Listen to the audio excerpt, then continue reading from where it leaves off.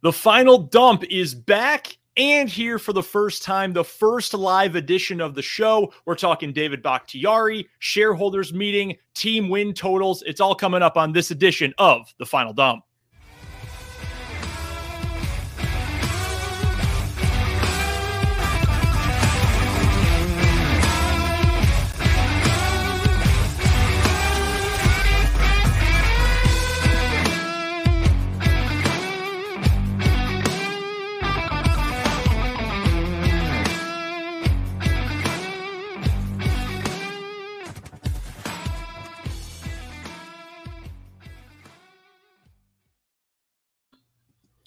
And welcome to the first live edition of The Final Dump on Game On Wisconsin. I am Brendan Dworzinski. I am joined by my partner, as always, Matt Froelich. A year in the podcast space only, and I think it was about time we made our camera debuts. Had to get a little more attractive on camera here at Game On Wisconsin. That's why Matt's here. And we also needed someone who could cut the occasional wrestling promo, which is why I am here. But we are stoked for our first episode of the season. Training camp is firing up in northeastern Wisconsin. Northeastern Wisconsin, just eastern Wisconsin. You're a local, Matt. I don't know exactly what you guys would call the area. I'm out here in Lawrence, Kansas. You're up there in Wisconsin. But we have so much to get to on this show. We are so excited to be back for another season. Feels good to be talking ball again, Matt. It has been a long time. Life has changed a lot since we last spoke. Quite literally, I got married since the last time we had an edition of The Final Dump. So I'm very excited to be back and very excited for another season talking ball with you. Absolutely. First and foremost, NEW, Northeast Wisconsin. That's what they call it. So when I lived in Green Bay, I moved to Green Bay for school, I would see new this, new that. I'm like, how new is this hospital? How new is this park?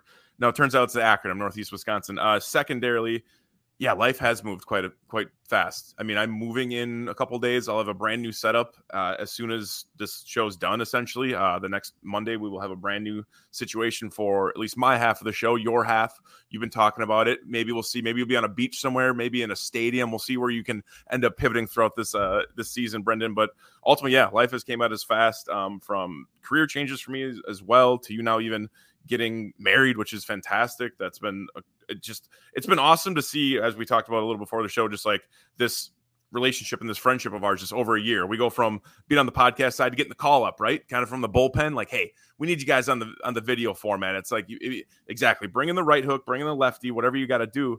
Now we're working our way onto the roster. We're not a starter. Maybe we're getting a little, we're like kind of like the fifth guy in the rotation. We'll see if we can work our way through. Maybe come the All-Star break or playoff time. So we've got so much to get to. We're going to be working with you here. Again, little camera debut here, at least for me. Matt may be a little more experienced. I've only been on from time to time, so we'll do our best. You're going to get to grow with us. We're so excited for what's to come throughout training camp and throughout this Green Bay Packers season. We've got a ton to get to today. We're going to talk about that shareholders meeting from Monday. A lot to get to, some funny quips from Mark Murphy, some weird comments that we're covering for some actual news that was revealed throughout the day. We're going to talk about some team win totals as well, introduce you to our brand new segment, significant to some, but we're going to lead things off today with David Bakhtiari. And I think at first when this news came out that David Bakhtiari was going to be on the PUP list, I think for a lot of people it was, okay, well, not entirely a surprise. We knew he was still coming back from the ACL tear from a couple of seasons ago. He obviously missed almost all of last season, save for, frankly, just a handful of snaps in the game against the Lions. Didn't play in the playoff game against San Francisco, comes in on the PUP. Okay, maybe it's just let's wait and see. Let's see him in practice a couple days, give him the physical. We'll be good to go from there. But then we get this update on Monday from Diana Russini at ESPN and this tweet from Kyle Malzahn from up in Green Bay talking about how there was actually a legitimate setback for David Bakhtiari. The wording here from Diana Russini, the Packers felt that Bakhtiari was good to go. He was going to start training camp. Then he had a setback during rehab, and that's the reason he went on the PUP list. So Matt, let's just start right there. I mean, on one hand, from a human side, you just feel awful for a guy who has dedicated his professional career and, frankly, if you're an NFL player at that caliber, your life to this craft. It is so hard to then have to sit through this and not be able to play, not be out there with your teammates, not be able to practice at full strength. And when you look at it from a football Packers perspective, Now you realize, okay, this team where the offensive line has been a strength for years now suddenly has a lot more question marks with both David Bakhtiari and Elgton Jenkins on the PUP list to start training camp. It's wild, man. So that PUP list came out on Friday afternoon, and I think the big one that caught everyone's attention was Christian Watson. We've come to now find out that wasn't as big of a deal as we thought, which, is fine. I think it was kind of interesting. I know when I did Pack-A-Day for Saturday's episode, Janelle actually mentioned, she said, I wonder if that's why it took so long to get the contract done, just because you didn't know what was wrong with Christian Watson. So here nor there, David was not on that list, that short list of 9 players, short, I guess, depending on your relativity of injured players and their availability. But yeah, finding out that Bakhtiari is on the PUP was, a little disappointing. Now, we did go through the saga last year with him. You mentioned that Lion game, he played 18 snaps. Before those games, before that final game of the season, it was almost seemed like he was absolutely going to play week 1. Week 2, he doesn't play. He's out for 6 weeks. Then he doesn't play the rest of the year, and it just kind of gets lost in the shuffle with the other injuries along the way. Jair Alexander, a notable as one as well. But you do have to think. I mean, I was thinking about a little reflection on Sunday, and just, one of those things where it's like, dude, how much longer are we going to see 69 in green and gold? Like, how much longer is David going to be on that left side and trotting out on the field like that enormous giraffe he is? So it sucks. It's disappointing. It happens a ton in sports. It really sucks when it's a guy that's extremely talented as well, that's been with a Packer his entire career. So that's the kind of part that it's really unfortunate. Taking a step back a little bit, like you mentioned, where does that put Elgton Jenkins in the rotation? Does he move over to the left side? Does he get rushed back sooner than you would want him to? I doubt that on the second one. The first one might be a left tackle at some point. Is that in 2022? I doubt the Packers thought they'd have to put him there in 2022, or at least sparingly throughout this year. And then the third thing on more of the silver lining is the Packers have prioritized getting offensive linemen for the last couple of years, whether that be a few years ago and getting a Billy Turner, Rick Wagner, Jared Valdir, actually getting some equity in the draft in these guys. And that's the thing that I mean, one of the things that if you've heard me talk about Packers at all, whether it's on Game on Wisconsin, on Final Down, Pack-A-Day podcast, any sort of podcast or anything Packer related where I can ram jam this situation, it's the fact that the Packers have acquired linemen just over and over and over and over under the Gutekunst and Matt LaFleur regime. And you have to give them kudos to that, because that's how a team is built. And they've been able to, truly just pivot and have the best 5 guys available. So that's what they're going to have to do coming around right now. It's kind of good also you're getting this news ahead of time that maybe there was a setback. He's on the PUP list now, and they can let these guys in training camp this week kind of flourish, no matter who that is, whether it's there's tons of guys in this roster. Royce Newman's one that I think that could definitely make a next step. Josh Myers come back from injury. So overall, they'll get the best 5 out there, but it sucks to think that one of the best left tackles in the league over the last decade is, again, struggling with the injury that he had in December of 2020. And I think, too, one of the things as football fans, we get examples of guys who are able to return quicker than normal. They're ahead of schedule. And suddenly we think, well, why can't this guy return from schedule? The ultimate example of that is Adrian Peterson, who either because he's not even really human or because he may have taken some supplements that helped him get back. Who knows? I'm not trying to make any allegations. I'm just saying who knows what got him back. He's able to return from that torn ACL, better part of a decade ago so quickly. He comes back. He's the MVP immediately after that. That is the gold standard of return. And some guys are able to come back in 9 months. Some guys, though, it takes longer for them to be back at full strength, even if they can play. I think a great example of that, you go to Denver a year ago, Cortland Sutton, 2 years back, he has that bad knee injury. It's a torn ACL and other ligaments. He was back last year, but he wasn't the kind of explosive player that he was prior to the injury. It took him a while. Now, better quarterback, better situation. Maybe he bounces back this season. He's a little further out from that injury. So I think we look at a guy like Bakhtiari and you say, well, he's this big guy at peak of physical shape. We know the Packers doctors take care of guys. Why isn't he back yet? Why does he have another setback this far out from the injury? And, for everybody, it can be different. We've got someone, Iowa Joe, chiming in on the Game on Wisconsin YouTube, mentions, hey, Jordy Nelson came back fairly quickly from that. And I think that's a good example. It's just so hard to know when everybody's body reacts differently from it. So I think sometimes as fans, it's so easy to say, God, why isn't he back yet? And I know I want to do that. I want to say, God, just be back, be able to practice, be able to go out there, do warmups, do something. but it's just so impossible to know. And without having, the medical records, and I'm not Adam Schefter, so I don't have that stuff given to me, whether it should be given to me or not, it's impossible to know how he's going to recover. So I'm hoping for the best. I don't know anyone who doesn't love David Bakhtiari, the player and the person. So I'm just holding my fingers crossed that sometime he's able to get back soon. And I think you make up to Matt in terms of the practical, okay, well, what do you do now knowing that he's on the PUP list approach to this? The Packers have been so good at coaching up the offensive line. That's why, more than anything, I'm just thrilled Adam Stenavich did not leave this offseason. Nathaniel Hackett, he's gone. Luke Getsy, he's gone. But if there was anyone you had to keep, I'm so glad it was Adam Stenavich, because the work he has done with this offense and with the offensive line in recent years has just been incredible. Truly, truly incredible work. So I'm glad he's still around. The offensive line is going to have that baseline level of competence that even if guys are injured, even if they're not best five, so to speak, they're going to get 5 competent guys out there who are going to be able to hold things up. And, you mentioned in the past going out and getting Billy Turner in free agency. Last year, they made an effort to at least get depth. They went after Dennis Kelly, and he strangely became a storyline at the very end of the season instead of maybe earlier in the year like we expected, but they went out to try to find depth, try to build it up. This year, I think the really interesting thing to keep an eye on is the rookies. 2 rookies who were taken within the first, I believe it was 4 rounds of the draft, Sean Ryan and Zach Tom from UCLA and from Wake Forest. I know a lot of draft people really liked Sean Ryan, thought he could be a day one starter caliber player, which at the time of the draft, you thought, hey, Packers don't need a day one starter. This is great to get a guy that good who might not have to play full time for a year, maybe even more than that. I know a lot of people who like Zach Tom out of Wake Forest, and I'll give a shout out to my guy Jordan Foote, who's a writer for Sports Illustrated, who thought Zach Tom was a superstar prospect in this draft, especially where the Packers were able to get him. You may end up in a situation where you've got to rely on some young guys to play now. And we went over this so much last season that the Packers really did a great job of finding guys and developing guys who can play at multiple spots. And Elgton Jenkins is the ultimate example of that, because he could be a Pro Bowler, if not all pro, I think at all 5 positions on the offensive line.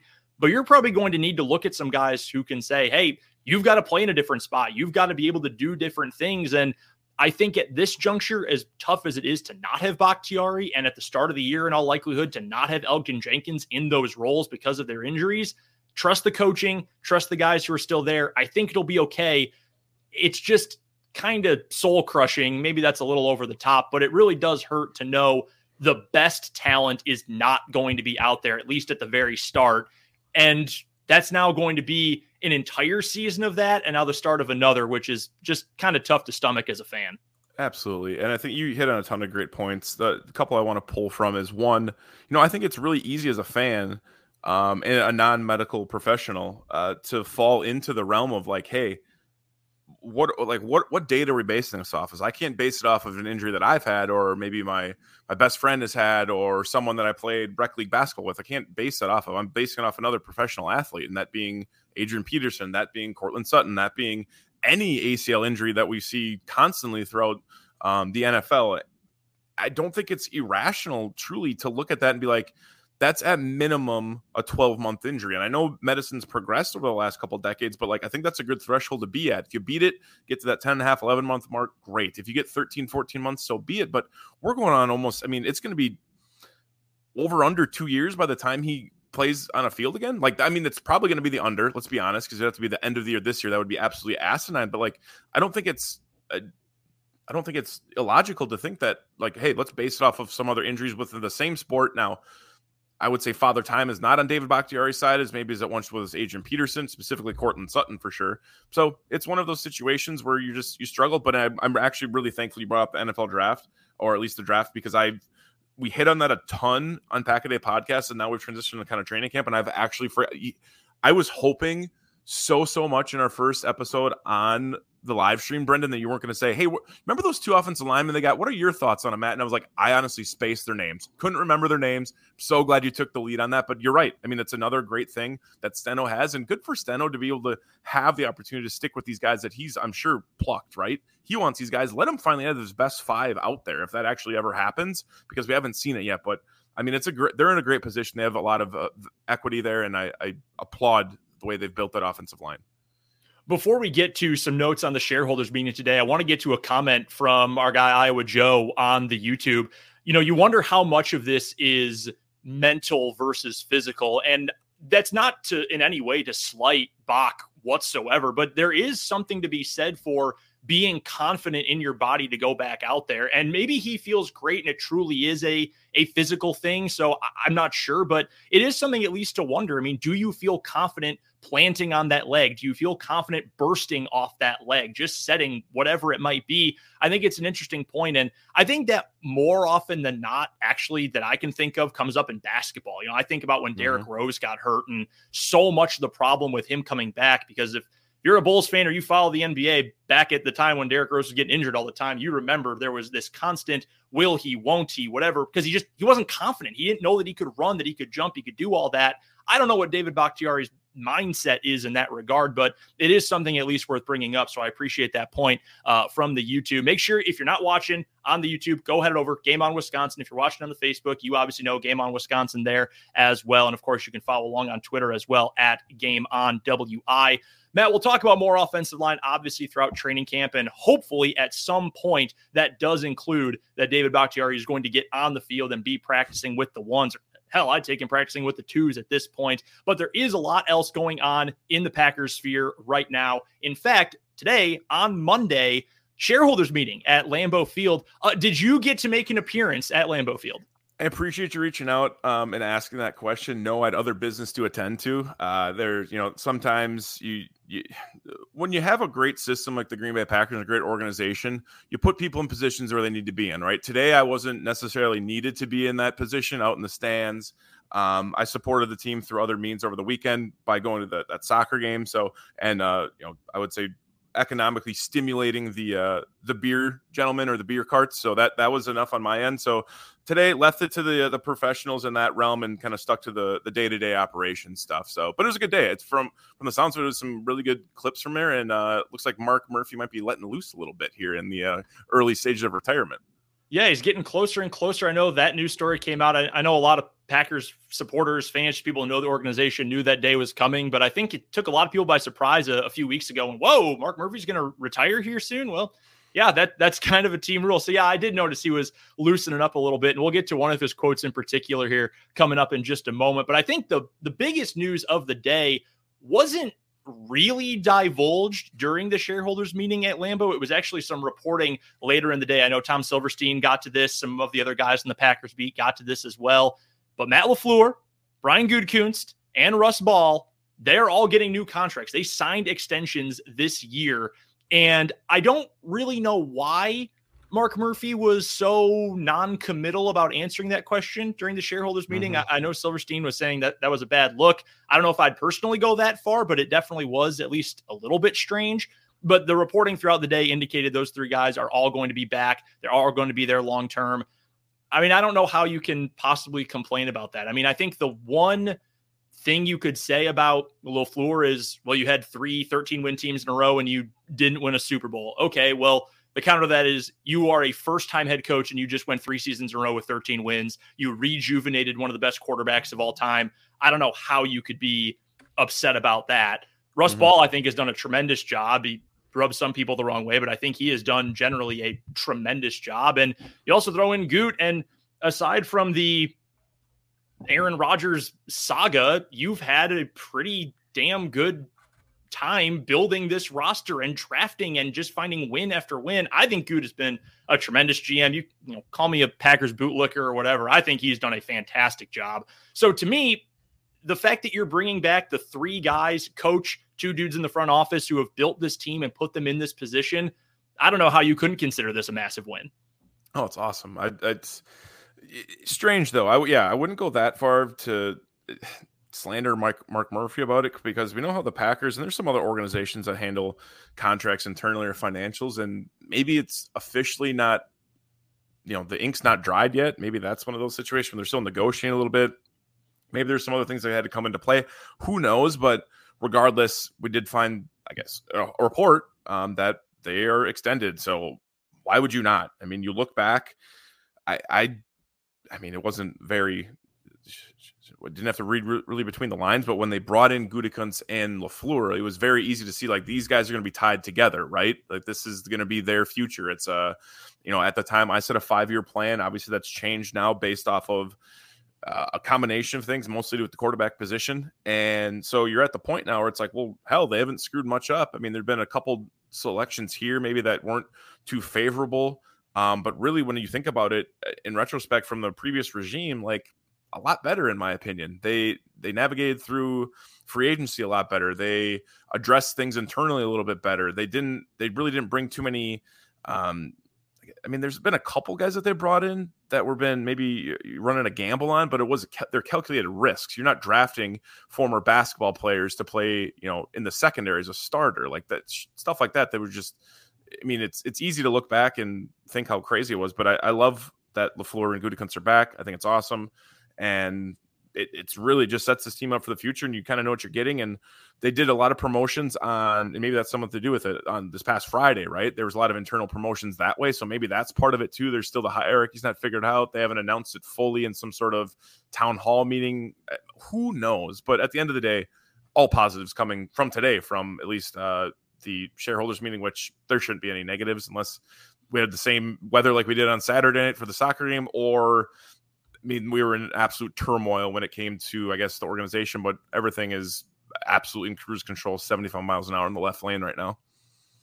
Yeah, it's not generally, I guess, breaking news when you get coach extension. Sometimes it can be if there is some sort of drama around an organization, around a coach, maybe you talk about it a little more. I think Arizona is a good example of that. People, I see this on NFL Twitter all the time. People are still shaking their head. Why did Cliff Kingsbury and Steve Keim in Arizona get extensions? In Green Bay, well, considering how much you've won, it shouldn't be that much of a surprise. But hey, when you're the publicly traded team and you have these shareholder meetings, it does become a big deal. So it's great news. I'm glad that we talk about the core on the field, but the core in terms of management, in terms of coaching, is staying together. That's a big deal as well. Before we get to more from the shareholders meeting, Matt, what an awesome opportunity for us on our first live edition of the Final Dump to break a little news today.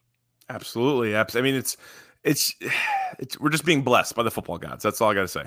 We are. And it is I think it's fair to say a camp body edition, but hey, we are in the training camp portion of the year. We are excited about camp bodies and guys, well, maybe they can make the roster. But this is from Aaron Wilson on Twitter, who covers the NFL right now for the Pro Football Network. He has been at other places, including, I believe, the Houston Chronicle. The Packers are signing wide receiver Osiris Mitchell, who played his college football at Mississippi State. He was briefly with the practice squad for the Cowboys last year. Most recently played for the USFL champion Birmingham Stallions. Shout out to the USFL and a successful first season.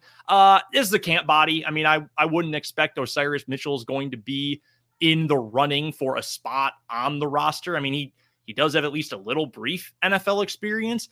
But I do think this is an interesting anecdote in a larger topic. We saw last week in reports on Twitter that the Packers brought in John Brown for a tryout, former Buffalo Bill, Arizona Cardinal. I believe he had another stop in there as well. He's a D2 product. Shout out to Pittsburgh State University in Pittsburgh, Kansas. I think it's interesting that I've been under the assumption this team is pretty much done with wide receivers. And again, you throw in Osiris Mitchell, best of luck. He'll get some paychecks for training camp. Don't expect him to be a part of this. But as much as I thought the Packers were going to stick with the wide receivers they had, they clearly are still at least looking maybe for a diamond in the rough somewhere, which I don't know about you, Matt, but I really wasn't expecting. I thought they would just stick with what they've got. Yeah, I've come to really realize with Gutekunst, you kind of got to just you have to be on pins and needles, because there's not really a wave and maybe in the old regime, or even just, it's a little bit unpredictable. You're not sure when he's going to go grab a guy. I think it is interesting though. You think the John Brown that kind of got swept under the rug. Obviously he didn't get signed, or I'm sure he's already out of town and was back home. But different body types, John Brown, 5'10", 5'11", don't quote me on that, speedster. Osiris Mitchell, about a 4.5 40, so nothing crazy, but a 6'5" dude who can probably jump and get up a jump ball. Now, both of those things, one being the speed for John Brown and one being the size for Osiris Mitchell, combined is generally what the pedigree has been for Packers to draft receivers under the Gutekunst era. And neither of those guys have that skill. I would say if I had to pick one, I would say more than likely Osiris Mitchell fits that mold a little bit more just because he's a bigger body and they tend to prioritize those guys, especially in the RPOs, especially in the run first offense. They're going to be 100% rolling out in 2022. But to me, I kind of thought the same way last year, Brendan, but coming into this year, I was like, you know what?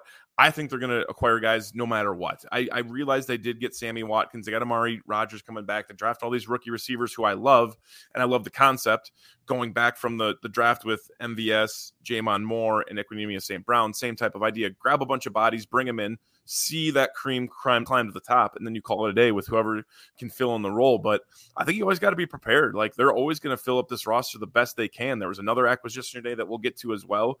But truthfully, he's trying to put the best 90-man roster he can put together. Then we're going to boil that down to the 53. And don't forget, we're going to stash a couple guys in the practice squad and give them some looks once in a while when we need them. So Goody's always working hard, and I really, really respect it of him. I think he's got really good connections within the league. Clearly, if they're trying to poach some dudes from the USFL, and I love the fact that even a guy's getting a shot, whether he was on the championship team, the Birmingham Panthers or Stallions, like you mentioned, even if he was on some shittier team, just the fact that he's able to get a look after the season, I think is exactly what the NFL needs, since they don't actually have a real, true sanctioned G League, minor league system, whatever you want to call it. Yeah, I mean, it's great to have that extra developmental league, so to speak, that, hey, we've got college. College is doing its own thing. Obviously, we go get those guys through the draft, undrafted free agency, whatever. But, hey, these guys are adults. They are professional to at least have one other, maybe albeit somewhat small pool, but to have someone else to pluck guys from. And again, Mitchell's a camp body, but I do find it interesting that as much as I was under the assumption that they were just going to stick with the wide receivers they have, because they do have too many for the roster spots they're going to use on wide receivers this year. It is interesting that, a guy like John Brown, or maybe bring in more camp bodies who are inevitably going to get cut at the position. I do find that to be at least a little bit interesting. Some breaking news. Let's get back to the shareholders meeting, though, because there were a couple other things. Obviously, the big news was the contract extensions for Goot, for Ball, for LaFleur. I also wanted to get to this, though, because you mentioned it, Matt, that Mark Murphy's starting to maybe loosen up a little bit as he gets a little bit closer to retirement, gets a little bit older. Wanted to get to this quote. He was talking about Sunday noon kickoffs. And, when you are a good team, you don't play those games very often because Fox wants to put you at America's Game of the Week. Or if the Packers are on CBS, that is going to be a big game unless they're playing, when they play the Jets this year at Lambeau, that might be a noon kickoff. I can't remember off the top of my head. But, they want to put the good teams in big games. Put them on Monday night. Put them on Sunday night. You get the Thursday night game once a year. Here was Mark Murphy's quote about why the Packers don't play at noon, as transcribed by Matt Schneidman from The Athletic. Says that he knows fans want more noon games. Packers only have one at home this season. And the quote reads, and this is truly one of my favorite things Mark Murphy's ever said, quote, "Here's the reality. If we have a lot of noon home games, we're a shitty team." Yeah, that pretty much describes it perfectly. I mean, you want to have those primetime games. So I thought that was an interesting note from the day, too, that you're right. He is loosening up a little bit. But, if you're someone who wants to go see more noon games at home, and now that I think about it, I believe it is that Jets game that is the one noon game this year. I know because I was looking at tickets to get from Kansas up to Green Bay to see the game. It's a good team. Your team wins all the time. I mean, that's kind of the entire story of, okay, well, why did the Packers do this? Why do the Packers do this? Why is this happening? Okay, well, why are they in a salary cap position that they're in? Well, because they draft a bunch of really good players and they have their own really good players who they have to pay to keep because they've done such a good job of drafting. Why do we not get any noon home games? Well, because the team, after drafting all those really good players, they're now really good and they win all the time. And they're one of the most popular teams in all of American professional sports. So they get put in prime time. They get put in the afternoon slot. But I like that Mark Murphy let loose a little bit because I think really until fairly recently, because he also had that quip in one of his mailbags over at Packers.com. There was somebody who had a comment about social justice. Let's put it that way. And Murphy truly clapped back in the comment. I don't know if that was his own words or someone else's, but I kind of like the new Mark Murphy. I kind of like getting a little bit older, maybe a little bit less inhibited, so to speak. Absolutely. I think it's funny. I mean, Mark is, I have this tough perspective on him because I know he's done so much for the Titletown District and so much for this organization. There's just sometimes I wish he would take a little bit firmer stance on stuff, or shit in his words.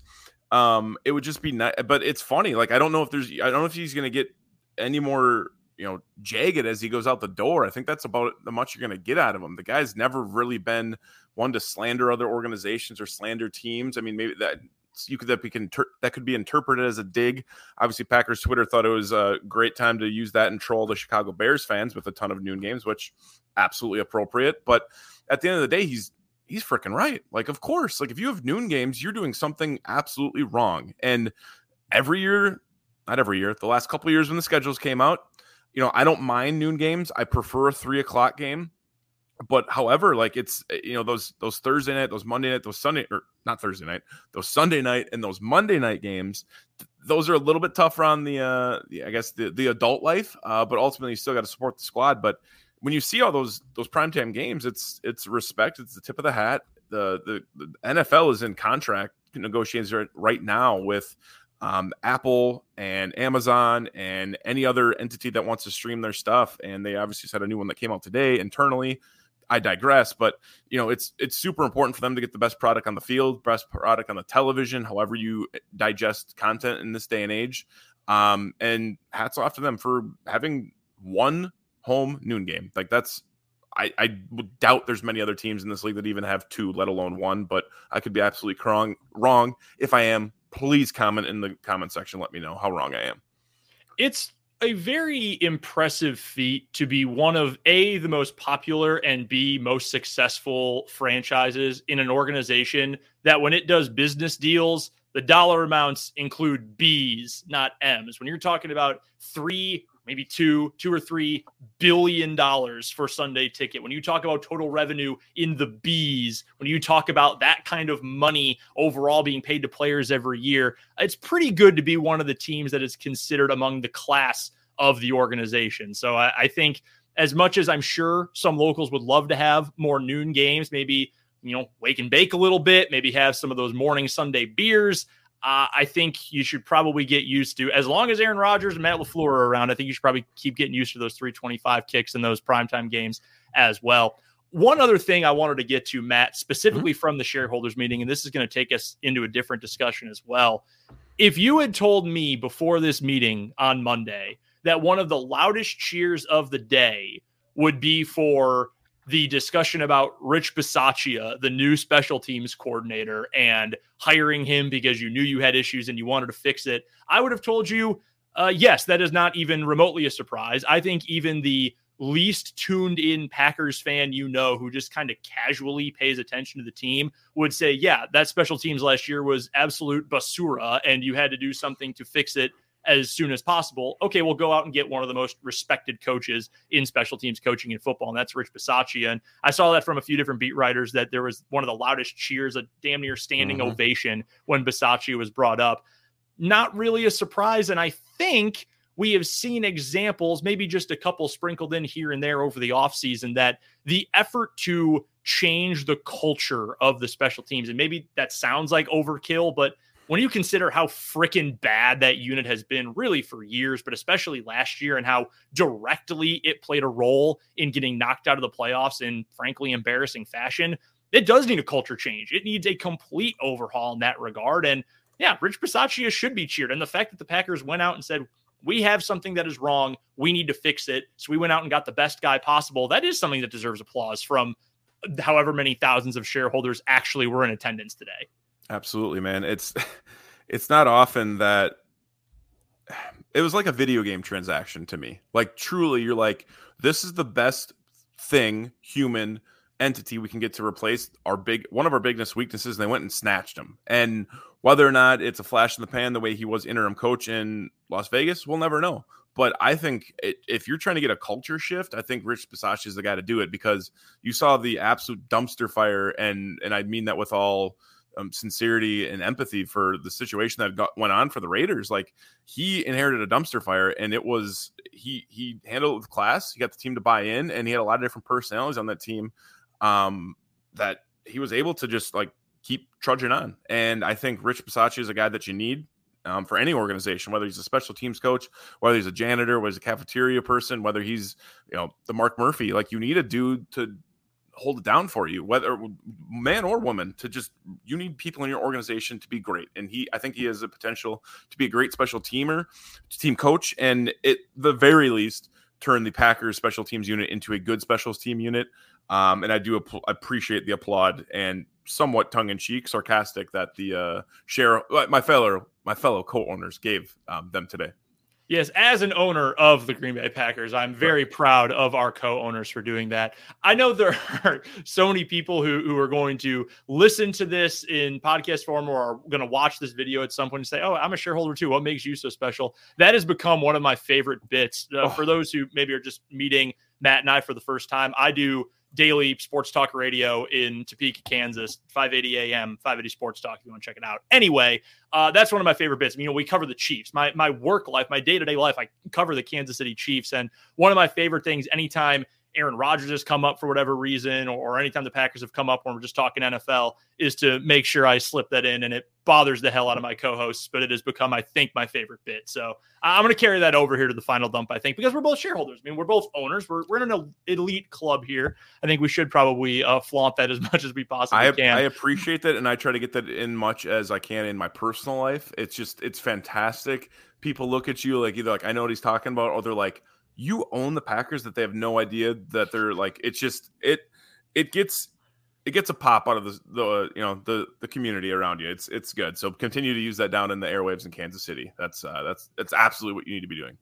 It's the football version of a Mick Foley cheap pop. That's essentially what it is, because I guarantee you it pops me every single time. But speaking of Rich Bisaccia, I wanted to get to a roster building question, because that's what so much of training camp debate and discussion is what is the 53 going to look like? How do you want to build this roster? And when you consider how terrible the special teams was a year ago for Green Bay, you would think, okay, there's got to be some sort of change personnel wise in some regard for the special teams. Do you put more starters out there? And we heard a little bit of that during OTAs this year, that, hey, more starters were getting some special teams reps. Do you bring in special teams specialists? Do you make a change at your quote unquote specialist position, your kicker, your long snapper, your punter, whatever it might be? And there are potentially multiple changes at those spots coming up this year for the Packers.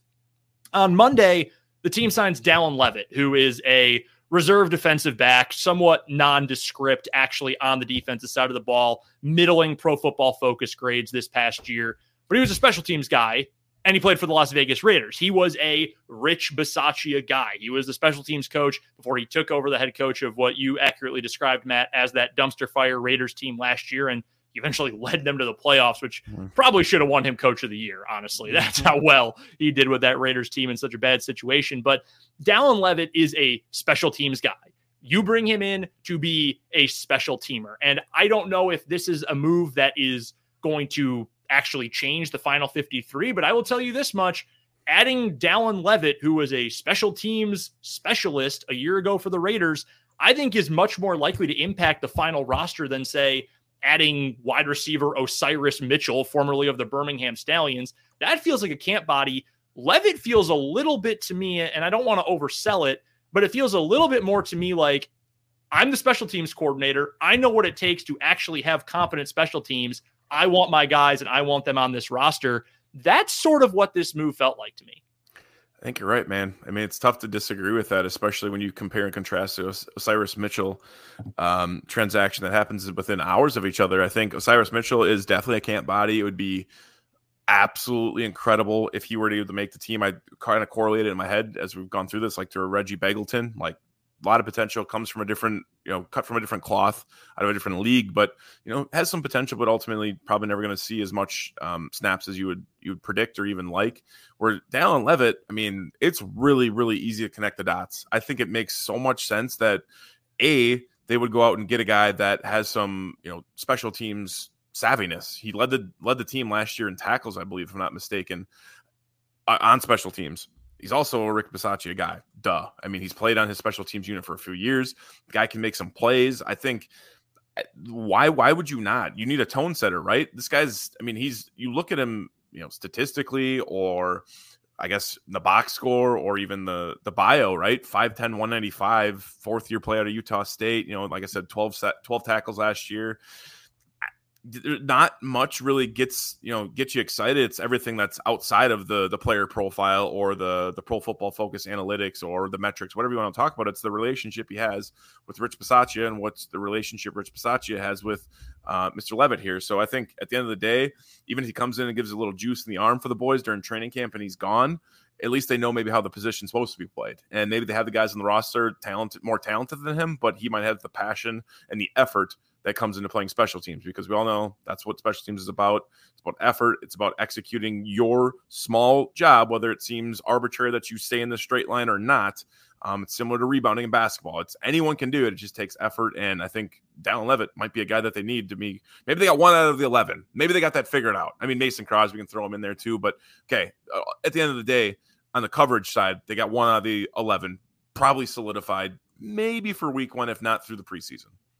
And the other thing, too, realistically, I don't think Rich Bisaccia would have taken a job this offseason without some kind of assurance that he'd have some roster say, right? I mean, he was such a hot commodity when the Raiders elected not to keep him on as their head coach and went with Josh McDaniels instead. And I'm fascinated to see how that's going to turn out with his second stint coaching in the AFC West. But, he was such a sought after commodity, Bisaccia was, and I know multiple teams were interested in him beyond Green Bay. Now, Green Bay obviously had the biggest need given how terrible the special teams were. And I mean, it's an easy sell relatively, I would think, if you're Matt LaFleur, if you're the front office who's, paying the bills and you say, Rich, we are a team that is so close to being in the Super Bowl. I mean, just 2 years apart, David Bakhtiari plays in 2020, we might've gone to the Super Bowl. This past year, aside from one bad game from the quarterback and a terrible game from special teams, we might have made a run to the Super Bowl. We could have been in that spot the Rams were in. Come in, be a part of this, and we'll let you pick a couple of guys who will be on the 53 as your guys. Or they'll be practice squad guys we'll elevate a couple of times. Those will be your special teams guys.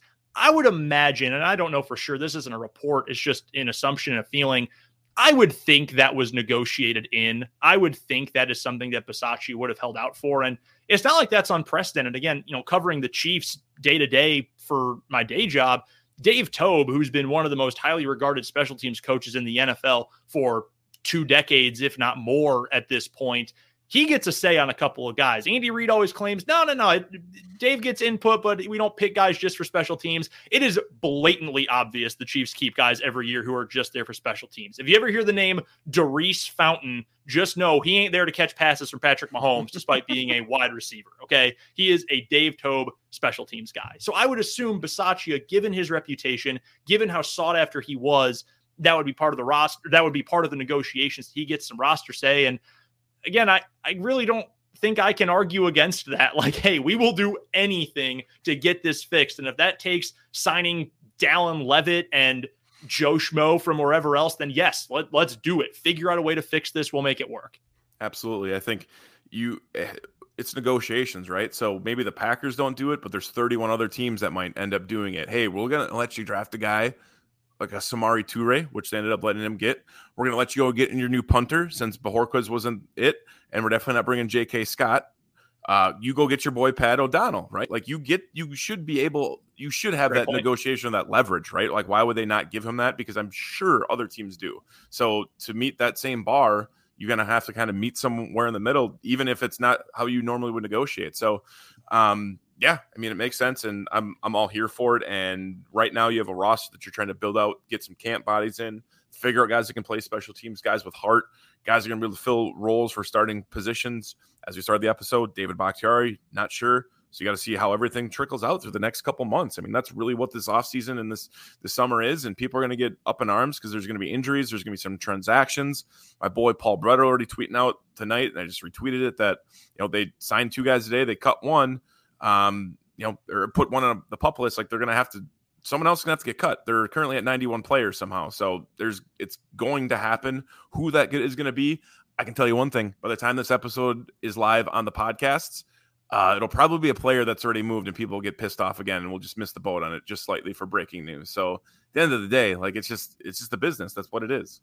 And that's kind of the fun thing about training camp too, right? I mean, we were talking about Osiris Mitchell earlier, who got signed on Monday night. Like that, it's a camp body probably, but you debate, okay, well, which camp body is going to be the last one who makes it on, who's going to be that 53rd man, who ends up getting on the practice squad, whatever it ends up being. I mean, that's kind of the beauty and the fun of training camp, right? I think it goes more than just, well, this guy's a bum, whatever. Well, sometimes you need those bums because someone gets hurt, or you end up in a situation where, I don't know, maybe your all-pro, all-world left tackle can't play because he's on the PUP list because he's recovering really slowly and keeps having setbacks from his torn ACL. And by the way, your next best offensive lineman is also on the PUP list because he also tore his ACL. So you need guys like that who can come in and fill in. And, who knows?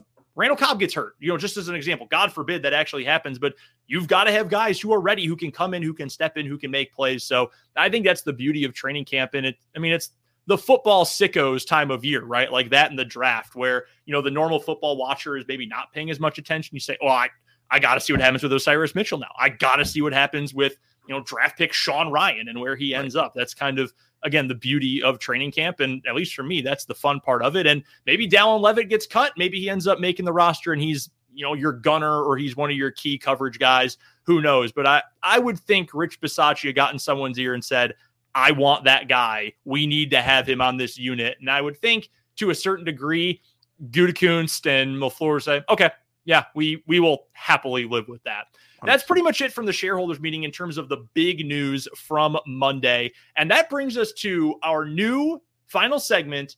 It is called Significant to Some. Shout out to Chris Fowler for that one. It's pretty simple. During the course of the season, because we'll be on Monday nights most of the time, that will directly follow the Packers game. We'll look ahead to the next week. We'll take a look at the spread, maybe take a look at the total, see what the upcoming week is going to look like on the betting gambling front. But right now, Matt, we don't have games to look at. We don't even have preseason games at this point. And by the way, please, this is a personal plea. Do not bet on preseason football games. So while we don't have games right now, we have to look at something else that might be significant to some, possibly to you, possibly to me, possibly to you listening as well. So today, jumping right into the thick of things, the team totals for this year, the over-under win-loss total for the Green Bay Packers this year and where they rank relative to some other teams in the league.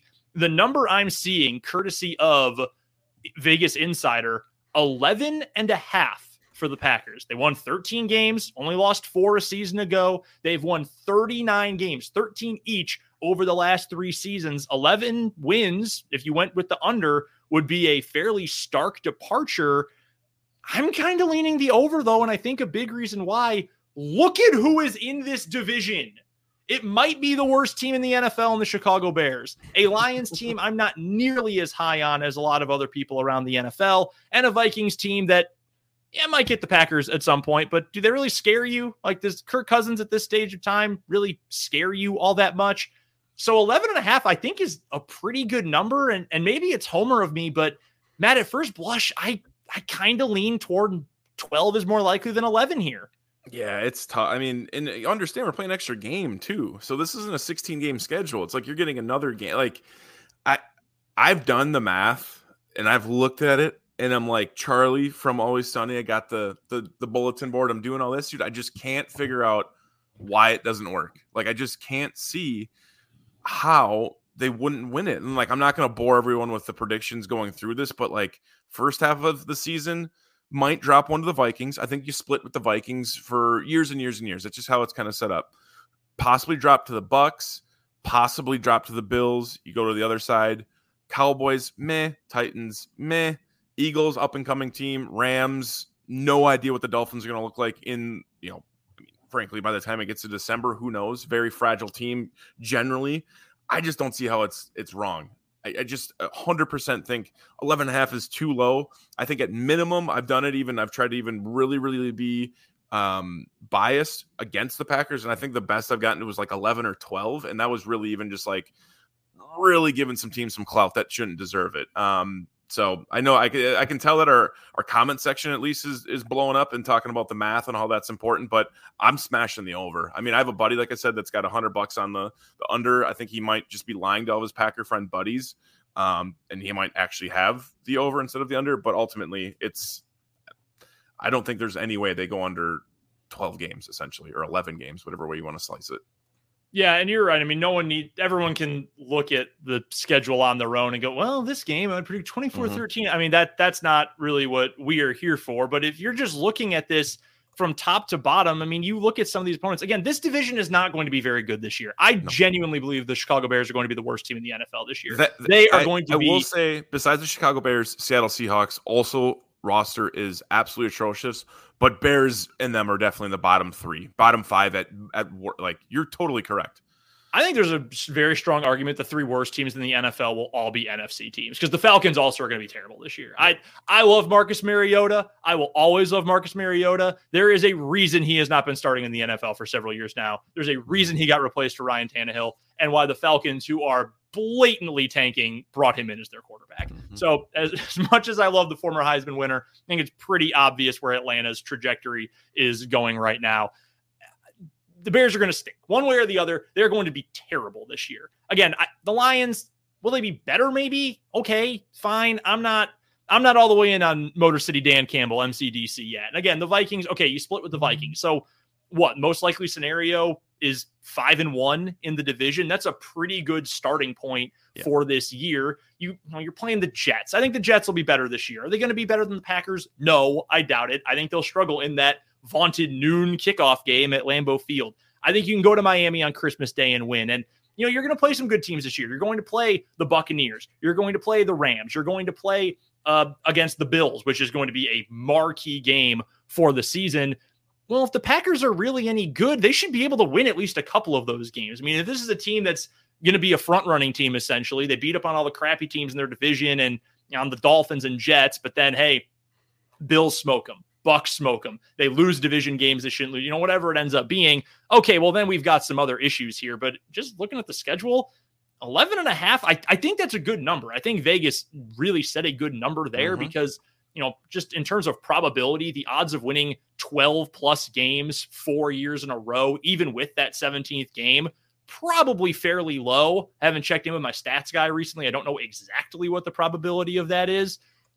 But truth be told, the way it lines up, even if the math might say, lean 11, I think I'll take the homer spot here. Shocking that I would pick the homer spot, but I think I would lean over here. Yeah, I think you have to. And you do bring up a good point, because 13 wins, 3 seasons in a row, that's pretty significant, right? Like, you would think there'd be some regression at that point. You could absolutely, I don't want to end this show negatively, but you could definitely say some of the top talent is falling off, whether they're gone to a different team, injury the case, however the case. But really the culmination of this entire episode is just how the Packers are a well-run organization, and they have a lot of players on this team that can contribute in multiple ways, and they're willing to go get those guys that can contribute. But at the end of the day, you never know what can happen when you get in between the lines. Like you said, I think 5-1 is very, very reasonable. 4-2 even within the division. But at the end of the day, man, oh man, like you're basically getting 4 free wins, and then you have to just go win 8 more games. You almost have to split the rest of the way through. I think that's pretty achievable. Matt, we got through number 1. How you feeling? I feel great. I feel fantastic. I think first time using a ring light, probably should have been doing it years and years and years ago. Second, can't wait to get the setup in the new crib. That's going to be fire. Definitely going to get some more Packers memorabilia on. Might wear that helmet next episode just to christen the new show or the new setup. But ultimately, I knew that it's season 2. Season 1 was fantastic on the pod side, but we need to get on the video side. We need to interact with the people in the comments. We got the brass coming in here. You see Todd Varney, we got Jacob Westendorf come here and support a little bit, just the upper echelon humans of Game On Wisconsin. So it'll be great. And we actually got super blessed this weekend and today, just on the timeline, all sorts of stuff going on, and just truly easy for us to talk about. It was shout out to Jacob Westendorf for always having it kick off out of the dead zone the first week of training camp. Yeah, we got blessed by if not the football gods, the Packers gods breaking news. We had the shareholders meeting so much. We are so excited to bring you a second season and the first live season of The Final Dump. Thank you so much for joining us on this Monday evening and for listening to the podcast as well. Make sure you're following along with Game On Wisconsin across your social media platforms, on Twitter at GameOnWI. Subscribe to Game On Wisconsin on YouTube, like on Facebook as well. You can find Matt on Twitter at Matt_FWI. FRA_. And you can find Brendan, myself as well, at Brendan DZW. Number 1 in the books. We can't wait for number 2. Get deeper into training camp, roster building, new storylines coming up next week. We will join you next Monday, the first day of the month of August, coming up for week 2 of the Final Dump. But until then, for Matt Freilich, I'm Brendan Dworzinski. We'll talk to you next time on the Final Dump, brought to you by Game On Wisconsin.